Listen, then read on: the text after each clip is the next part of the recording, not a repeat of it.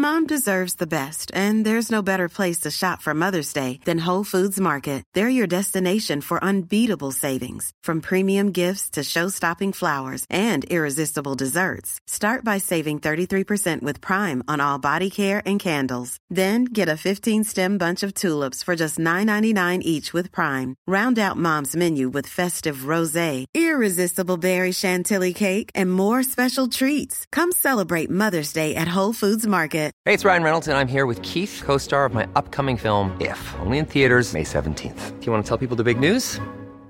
All right, I'll do it. Sign up now and you'll get unlimited for $15 a month and 6 months of Paramount Plus Essential Plan on us. MintMobile.com/switch. Upfront payment of $45 equivalent to $15 per month. Unlimited over 40 gigabytes per month. Face lower speeds. Videos at 480p. Active Mint customers by 531.24 get 6 months of Paramount Plus Essential Plan. Auto renews after 6 months. Offer ends May 31st, 2024. Separate Paramount Plus registration required. Terms and conditions apply if rated PG. Mom deserves the best, and there's no better place to shop for Mother's Day than Whole Foods Market. They're your destination for unbeatable savings, from premium gifts to show-stopping flowers and irresistible desserts. Start by saving 33% with Prime on all body care and candles. Then get a 15-stem bunch of tulips for just $9.99 each with Prime. Round out Mom's menu with festive rosé, irresistible berry chantilly cake, and more special treats. Come celebrate Mother's Day at Whole Foods Market.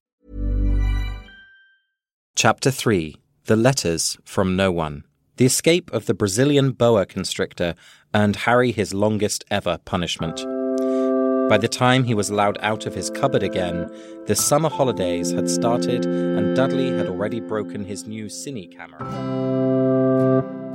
I'm Casper ter Kuile. And I'm Vanessa Zoltan. And this is Harry Potter and the Sacred Text.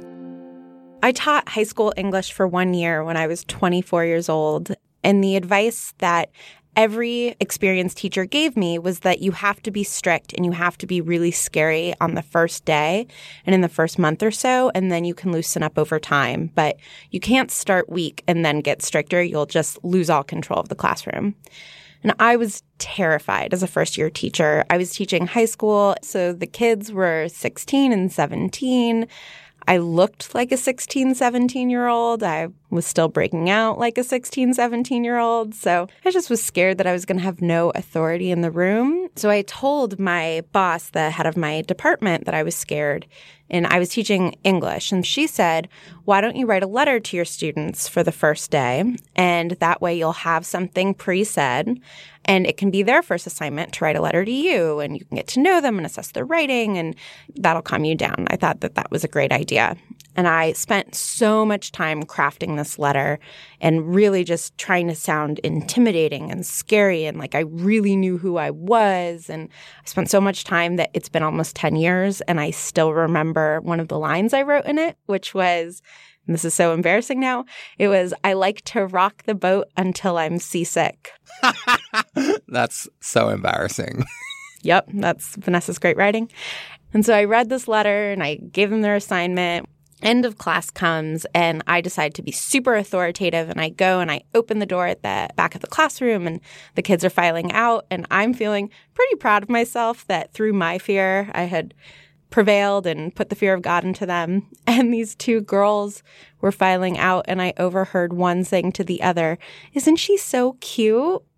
And looking back, I mean, it's just beautiful in its irony because what I was trying to do was instill fear in them. And instead, all I did was reveal my own. Which reminds me so much of Vernon in this chapter. And we're reading through the theme of fear this week. And you see exactly the same thing with him. He's trying to assert authority and, scare the rest of the family to doing his bidding and actually just reveals his own lack of control and total fear. Exactly, yeah. But before we jump into that, let's do our 30-second recap. And I believe that it is your turn to go first. It is my turn. And the votes have been coming in, results online, but keep voting for who your favorite recapper is. And I think that people should keep in mind who goes first and how that's a harder task, but I'm still going to win. Ready, steady, go. This chapter starts with it being clear that Harry has been punished for the incident at the zoo, but on one of the days of his punishment, a letter arrives. Vernon freaks out that Harry has gotten a letter. So that he tries to eventually, as the letter keeps coming again and again, Vernon takes the family away to try to avoid the letters. The letters follow them all the way out to an island. Harry is turning 11, and he's just constantly dreaming about this letter. And at midnight, in the middle of a storm, in the middle of an island, we hear a knock on the door. Remember, everybody, I went first and did that well. You've got game. I know. No one's surprised. I even have game in my trash talk. Thanks, David and Jonathan, my brothers. Yeah, you grew up with brothers. I grew up with sisters. Yeah. No, I know how to trash talk. I know how to plait hair. Are you ready to try to beat that, Casper? Are you ready to embarrass yourself in front of all of our listeners? I was born ready. To embarrass yourself? Yeah, you were. Okay, 3, 2, 1. It's nearly Harry Potter's 11th birthday, and he's being punished, so he's back under the cupboard under the stairs. But one day he receives a piece of mail, which is very unusual. No one has ever sent him a letter in his life, and it's addressed to Mr. H. Potter, the cupboard under the stairs, which is freaky. He's not allowed to read it. More and more letters start arriving. Vernon's going crazy. He thinks that Sunday means that there won't be any more letters, so he relaxes. But no, more letters come. So he takes the family away. They're in a hotel. Then they start walking around random places because Vernon wants to kind of shake off the following letter people. And then an island knock on the door. You're great with the details, but I don't think you know what 30 seconds means. I just want to bring out the richness of the chapter. I appreciate that, but 30 seconds means 30 seconds. Okay, so we're reading this chapter through the lens of fear. I saw it everywhere. What about you? Where is a place that you saw it? The thing that really struck me was the smelting stick. The school that Dudley is going to go to, he's literally given a stick, which to me really mirrors the wand that Harry is going to have at Hogwarts. But wands can be used for many, many wonderful things as well as violence. And really the smelting stick seems like, no, the pedagogy of fear and pain is the dominant culture in this school. Yeah, it says they also carried knobby sticks used for hitting each other while the teachers weren't looking. This was supposed to be good training for later life. I feel like there was actually a pedagogical choice that they were like, this is the point of these sticks. Is that something that happens at English schools for real? Well, this is one of the things that I was thinking was, is this Rowling's illustration of what a real boarding school experience is like? And I've talked a little bit about my unhappy time at a boarding school. And I think this is really the accent to the wonderful home at Hogwarts that we're going to find of a different reality of what a boarding school can be like. It's also interesting because Petunia and Vernon are so scared of the wizarding world, but the world that they live in is horrifying, where you're arming children in order to whack each other at every opportunity. This world that's being painted for us is equally as scary as like the unknown wizarding world. But like, what does this reveal about the worldview of people who send their children to Smeltings? It's all about you have to be prepared to be tough and to fight, and the world is frightening and dangerous. And it's such a fearful way of looking at the world that I think it is really illustrative of how the Dursleys understand who they are and the context in which they live. And I think that the further context is that there are bullies and the bullied, and it's better to be a bully. I mean, that seems to be the lesson that they are teaching Dudley again and again. Which is such a comparison with Harry, of course, if we think all the way through to the final book, the kind of theme of sacrifice, which is going to be so important throughout the story. There seems to be a really Christian idea about that, around the first will later come last and the last will later come first. You know, we see Dudley very clearly as the first. He's the person in charge, and we see him become, in a lot of ways, even literally smaller and smaller. And then, you know, we see someone like Neville, who is bullied, just become stronger and stronger as the books go on. So I'm wondering, just because your background is in climate activism, as climate change becomes more and more pervasive over the next 50 years, something that I am scared of is that as resources become more scarce, it is going to be easier and easier to live in a culture of fear. Are you optimistic about that? Do you think that, like in the books, hope is going to prevail? I mean, that's why I came to Divinity School. You know, we're going to live in a climate-changed world. We already do. And who's feeling the effects is not equally shared. And what matters to me is, what's the culture of response? Are we going to welcome people to our homes? Are we going to welcome people to our shores as we see a huge number of increase in climate refugees?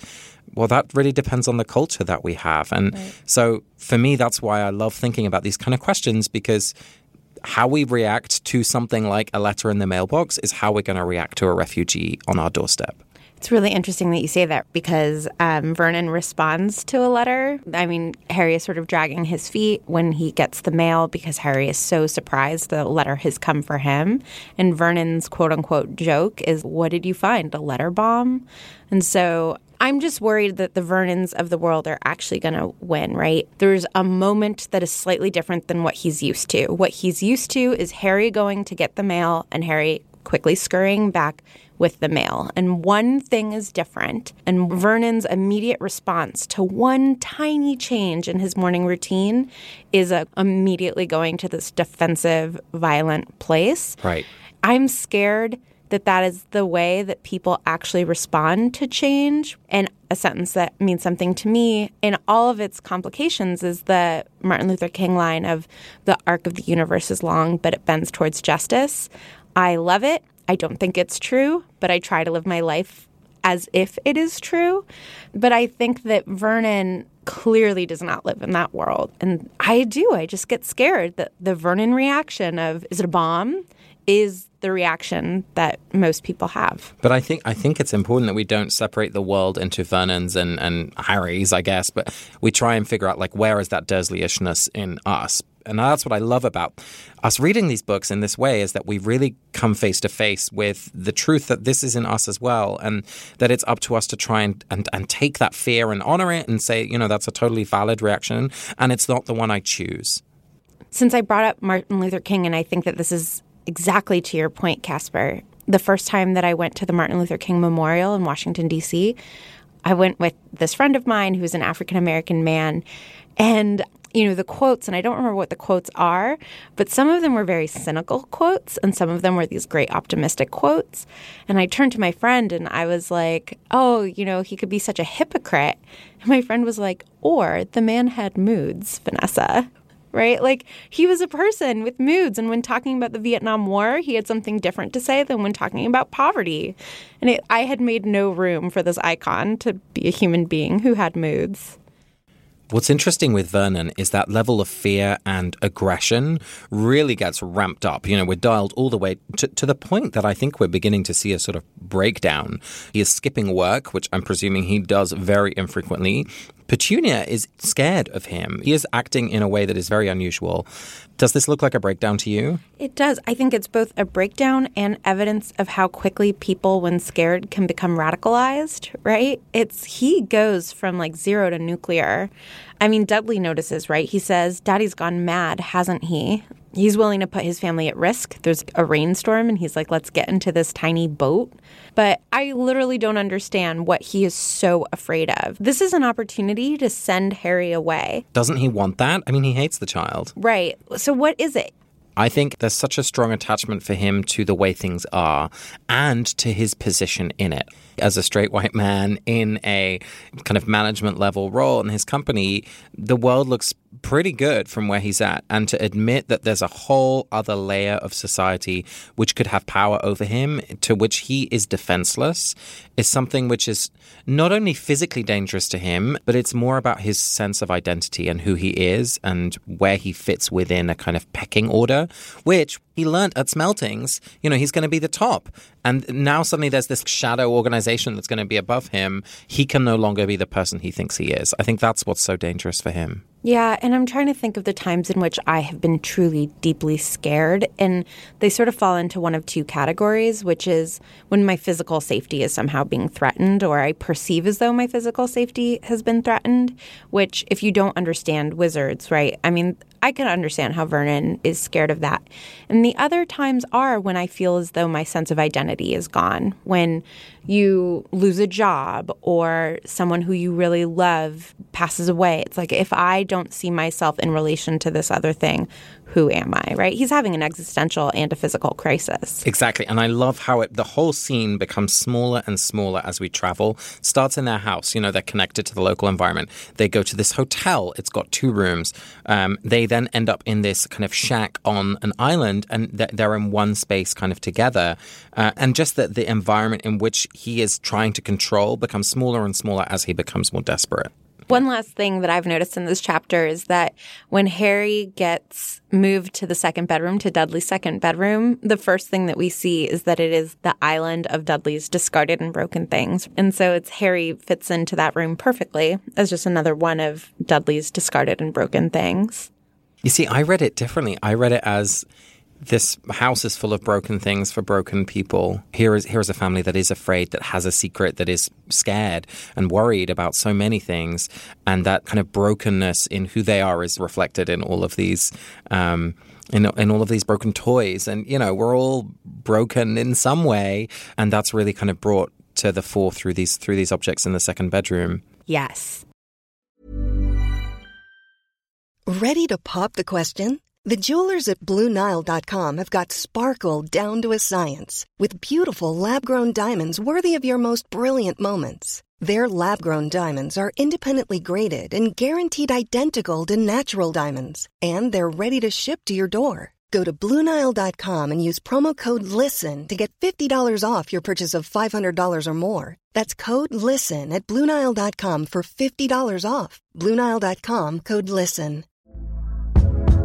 Hey there, it's Michelle Norris. I'm host of a podcast called Your Mama's Kitchen. When I travel, I'm usually looking for a way to find a taste of home when I'm not at home. And one of the things I love to do when I am at home is entertain. And Airbnb allows me to do that. When I was in California recently, I rented a house that had a great kitchen. And when we were sitting around the table, we were all thinking, we're in someone else's house. Someone could be in all of our homes as well. If you have a home, but you're not always at home, you have an Airbnb. Your home might be worth more than you think. Find out how much at airbnb.com/host. A lot can happen in the next 3 years. Like a chatbot may be your new best friend. But what won't change? Needing health insurance. United Healthcare Tri-Term Medical Plans are available for these changing times. Underwritten by Golden Rule Insurance Company, they offer budget-friendly, flexible coverage for people who are in between jobs or missed open enrollment. The plans last nearly 3 years in some states, with access to a nationwide network of doctors and hospitals. So for whatever tomorrow brings, United Healthcare Tri-Term Medical Plans may be for you. Learn more at uh1.com. Every week, we're going to engage with the text through a sacred practice. And this week, again, we're going to do Lectio Divina, in which we pick a quote at random from the chapter, literally by flipping through and putting our thumb somewhere. And we go through 4 stages with the quote, which is 1, reading the quote just literally, what's happening in the text, what's happening in the sentence, where is it in the chapter. Step 2 is what's going on figuratively in the text. So what symbols pop out at us? What does it remind us of? Step 3 is how does the quote speak to us in our lives? And then step 4 is what action does it inspire us to take? So I've picked our sentence. What and is it is, he was going to wait for the postman on the corner of Privet Drive and get the letters for number 4 first. I'm going to read it again for everybody at home. He was going to wait for the postman on the corner of Privet Drive and get the letters for number 4 first. Okay, Casper, literally what's happening? Who's he, etc.? So Harry here is coming up with a plan. He knows that the sender of the letters is going to keep sending the letters. And so he's thinking of how to get to the letters before Vernon. So he's going to leave the house, going to see the postman outside and just pick up the letters there so he can read what this letter to him is all about. So the next layer is reading it figuratively or allegorically. So what are the symbols or the other stories that we're reminded of because of this sentence? Can we talk for a minute about Privet Drive? Privet obviously sounds a lot like private, right? And so I think that speaks to the desire of the Dursleys to live on a private drive. And of course, literally, the word privet means a hedge. Yes. And I think that she's going for that, right? A hedge is something that you have to look over. They want to be normal and they want everyone to leave them alone. But I don't think I'm crazy, right? It sounds like private. Yes, absolutely. That's the first thing I thought of. And if you and I both thought of it, it's clearly smart and true. No, and I think you can read that even further onto the number 4 on Privet Drive. It's a stable number. You know, it's got 4 legs, 4 corners. It's not a very interesting number like the number 7, which I think is a wild and crazy party. But there's a solidity to their life. Mm-hmm. It's an even number. It's not an odd number. Absolutely. I love that. I love also that we're invited to imagine Harry alone outside of the house for the first time. He's usually kept inside, or he's with the Dursleys when they're on an outing or at school. But here he is, the promise of being alone and free. So he's already being liberated in some way by just the promise of Hogwarts. Totally. Something has come in and interrupted the cycle. It's just this tiny interruption, the idea of maybe a letter getting into his hands, and everything is already different. I also noticed the word wait, because that strikes me of Harry has been waiting for 11 years to be reclaimed. And he has been waiting such a long time. Even if he doesn't know it, he will look back at those years of really being lost in some way. Something else that strikes me is that the fact that Harry was going to get the letters for number 4 first. It implies this competition, right? It's like, I'm going to get them first. And he knows that Vernon is waiting for them. He knows that somebody is waiting to intercept. And his plan, we know, fumbles, but the fact that he knows that this is a competition, and sort of a competition for survival, is another interesting thing that I noticed. Well, and I love this scene because we see a premise of what Harry will do. He comes up with a plan. He's not afraid. He walks into something squishy and dangerous. All of these kind of little elements of what Hogwarts life will be like for him are being prefigured here. Absolutely. And in contrast to all of the fears of the Dursleys is Harry's almost pathological fearlessness. He is, in my mind, dangerously unafraid. He attacks Vernon. He, makes jokes within striking distance of Dudley. He makes that, I think, really funny joke about he goes up to Aunt Petunia as Petunia is dyeing some of Dudley's old clothes to be made into Harry's school uniform. And they're in the vat in the sink in water. And, Petunia's like, this is your uniform. And he says, oh, I didn't know it had to be so wet. He has never been taught that humor gets you rewards in this life. If I made that joke at home, I would have been given some sort of positive reinforcement of a chuckle from my mom. But Harry hasn't been taught that. And so his fearlessness does seem almost pathological to me. And I feel like we're going to see that again and again. Step 3 is how this sentence speaks to us in our own lives. Did this occur to you in any way? What did it remind you of in your life? It reminds me of my email inbox. The first thing I do when I get up is go to my phone and check my email. And so there's this eager, I want to get ahead. I want to get there first. I want to be on top of things. I want to, before the rest of the world gets to me, I want to deal with this kind of thing. And I will literally wait for emails to arrive. Emails are validating to me. I feel great when email arrives because it means that I matter in some way. So please send me email. How about you, Vanessa? I think what it reminds me of in my life are moments of desperation, of being so scared and sort of being willing to just sacrifice anything in order to try to make something happen. And how rare those moments are where you have such a clarity of purpose. Yesterday, for example, in this really silly, embarrassing way, and obviously I'm fine, but I tripped. I literally tripped over the ground and I fell and, I had cut myself and I sort of sprawled out. And my friend who was with me very sweetly, immediately ran to me, but I had dropped my dog's leash in the process of falling. And even though I absolutely could have used a hand and someone to shield me from how embarrassing this was, my first instinct was get the dog. And so there are moments where you just know in your gut what needs to happen. And so what you want to happen or how you want it to happen doesn't matter anymore. And that's what I see in Harry here. I'm seeing another parallel in that Harry has a plan and he's going to execute it, but Vernon gets there before him. Vernon has thought this through one step more than Harry has. And just like Vernon thinks he has a plan, the Wizarding World is 3 steps ahead of Vernon.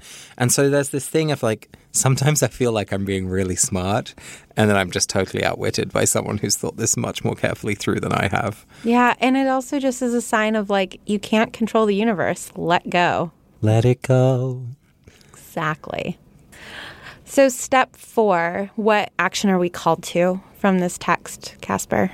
Can you read the sentence one more time? He was going to wait for the postman on the corner of Privet Drive and get the letters for number 4 first. I'm still really inspired by the word wait and the fact that this attempt doesn't work, but that things work out for Harry in the end. There's a promise here, I think, of I'm trying not to say good things come to those who wait, but I get so impatient with all the things I want to do in my life and the things I want to create and the people I want to work with. And in some ways, I think it kind of speaks to what I need to do with my email in the morning. I think I need to take a page out of Harry's book and wait those 11 years a little more.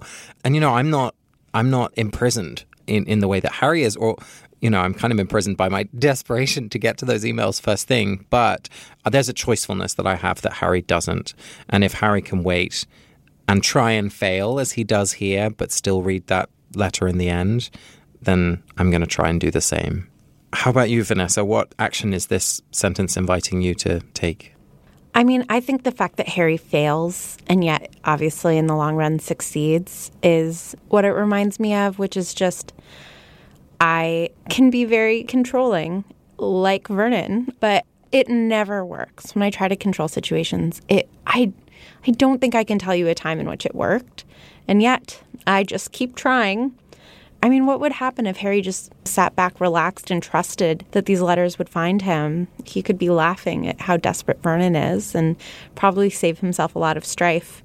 So although I appreciate that he's a go-getter and out there and trying, there's a time for trying and there's a time for just letting things unfold, which is scary, right? I was raised that you never let things unfold because the Nazis are coming. The Nazis are coming. Yeah, no, seriously, right? Like, they came for my neighbor and then nobody was left when they came for me. So I was very much raised that you interfere, that the world is sort of tripping toward evil. And so if you can stop it, that is your job.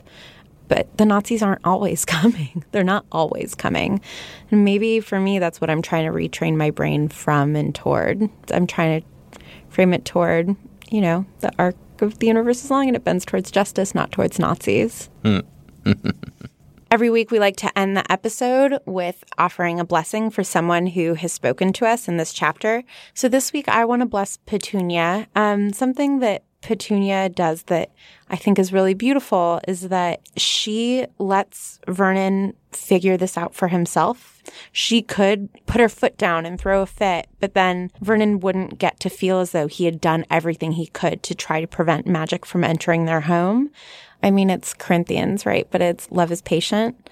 And so I think that she's just being very loving and very patient with him and letting him, I would argue, letting him go too far because he endangers his family by getting on that boat. But she is in no way punishing him for this behavior. She's just being loyal and loving. So that's my blessing this week. And, may we all sometimes have the wisdom to sit back and be loving, even when it looks really hard. Casper, who is it for you this week? I want to bless Dudley this week. I think he's still a 10-year-old boy. And for all the challenges that he offers and all the spoilt brattishness that he exhibits, I think he is totally shaped by his parents and by the broader culture. And I feel like, we were all raised in a world which in many ways we were taught not to care about, whether it's climate refugees or whatever kind of issue that's far away or far from our sight. And so I want to bless in Dudley the capacity that he does have for generosity and for empathy and for love. And that's something that we all need to be reminded of because it's not something we're asked to do every day, but we're all capable of doing it. You've been listening to Harry Potter and the Sacred Text. This episode was produced by me, Vanessa Zoltan, Casper ter Kuile, and Ariana Nettleman. The music was by Nick Boll and Ivan Paisau. Next week, we'll read Chapter 4, The Keeper of the Keys, through the lens of generosity. If you've been inspired by any of the readings that we've offered, we'd love to hear from you what other ideas you've got or what other themes we've missed. We'd like to thank the Humanist Hub and our fabulous Harry Potter and the Sacred Text reading group, Rebecca and Charlie Ludley for all their support, Shane Bannon, Lauren Taylor, and Rufus for theirs, and Ben Horn for making his very generous contribution through our Kickstarter, Stephanie and Graham at the Harvard Communications Office, and you, our listener. Thank you so much. Please make sure you subscribe on iTunes, Stitcher, or wherever you find your podcast. And especially if you can rate and comment, that would be super helpful as more and more people hear about the podcast project. Thanks. You'll hear from us next week. We'll see you then. Are you talking about original sin? I'm a Calvinist. I've just been reading about Calvin, and I'm like, oh yeah, he's got a good point. He only burnt one person in Geneva. He has such a bad reputation. Only one guy. Only one burning. Mom deserves the best, and there's no better place to shop for Mother's Day than Whole Foods Market. They're your destination for unbeatable savings, from premium gifts to show-stopping flowers and irresistible desserts. Start by saving 33% with Prime on all body care and candles. Then get a 15-stem bunch of tulips for just $9.99 each with Prime. Round out Mom's menu with festive rosé, irresistible berry chantilly cake, and more special treats. Come celebrate Mother's Day at Whole Foods Market. Hi, I'm Daniel, founder of Pretty Litter. Cats and cat owners deserve better than any old-fashioned litter. That's why I teamed up with scientists and veterinarians to create Pretty Litter. Its innovative crystal formula has superior odor control and weighs up to 80% less than clay litter. Pretty Litter even monitors health by changing colors to help detect early signs of potential illness. It's the world's smartest kitty litter. Go to prettylitter.com and use code ACAST for 20% off your first order and a free cat toy. Terms and conditions apply. See site for details. Even when we're on a budget, we still deserve nice things. Quince is a place to scoop up stunning high-end goods for 50 to 80% less than similar brands. They have buttery soft cashmere sweaters starting at $50, luxurious Italian leather bags, and so much more. Plus, Quince only works with factories that use safe, ethical, and responsible manufacturing. Get the high-end goods you'll love without the high price tag with Quince. Go to quince.com/style for free shipping and 365-day returns.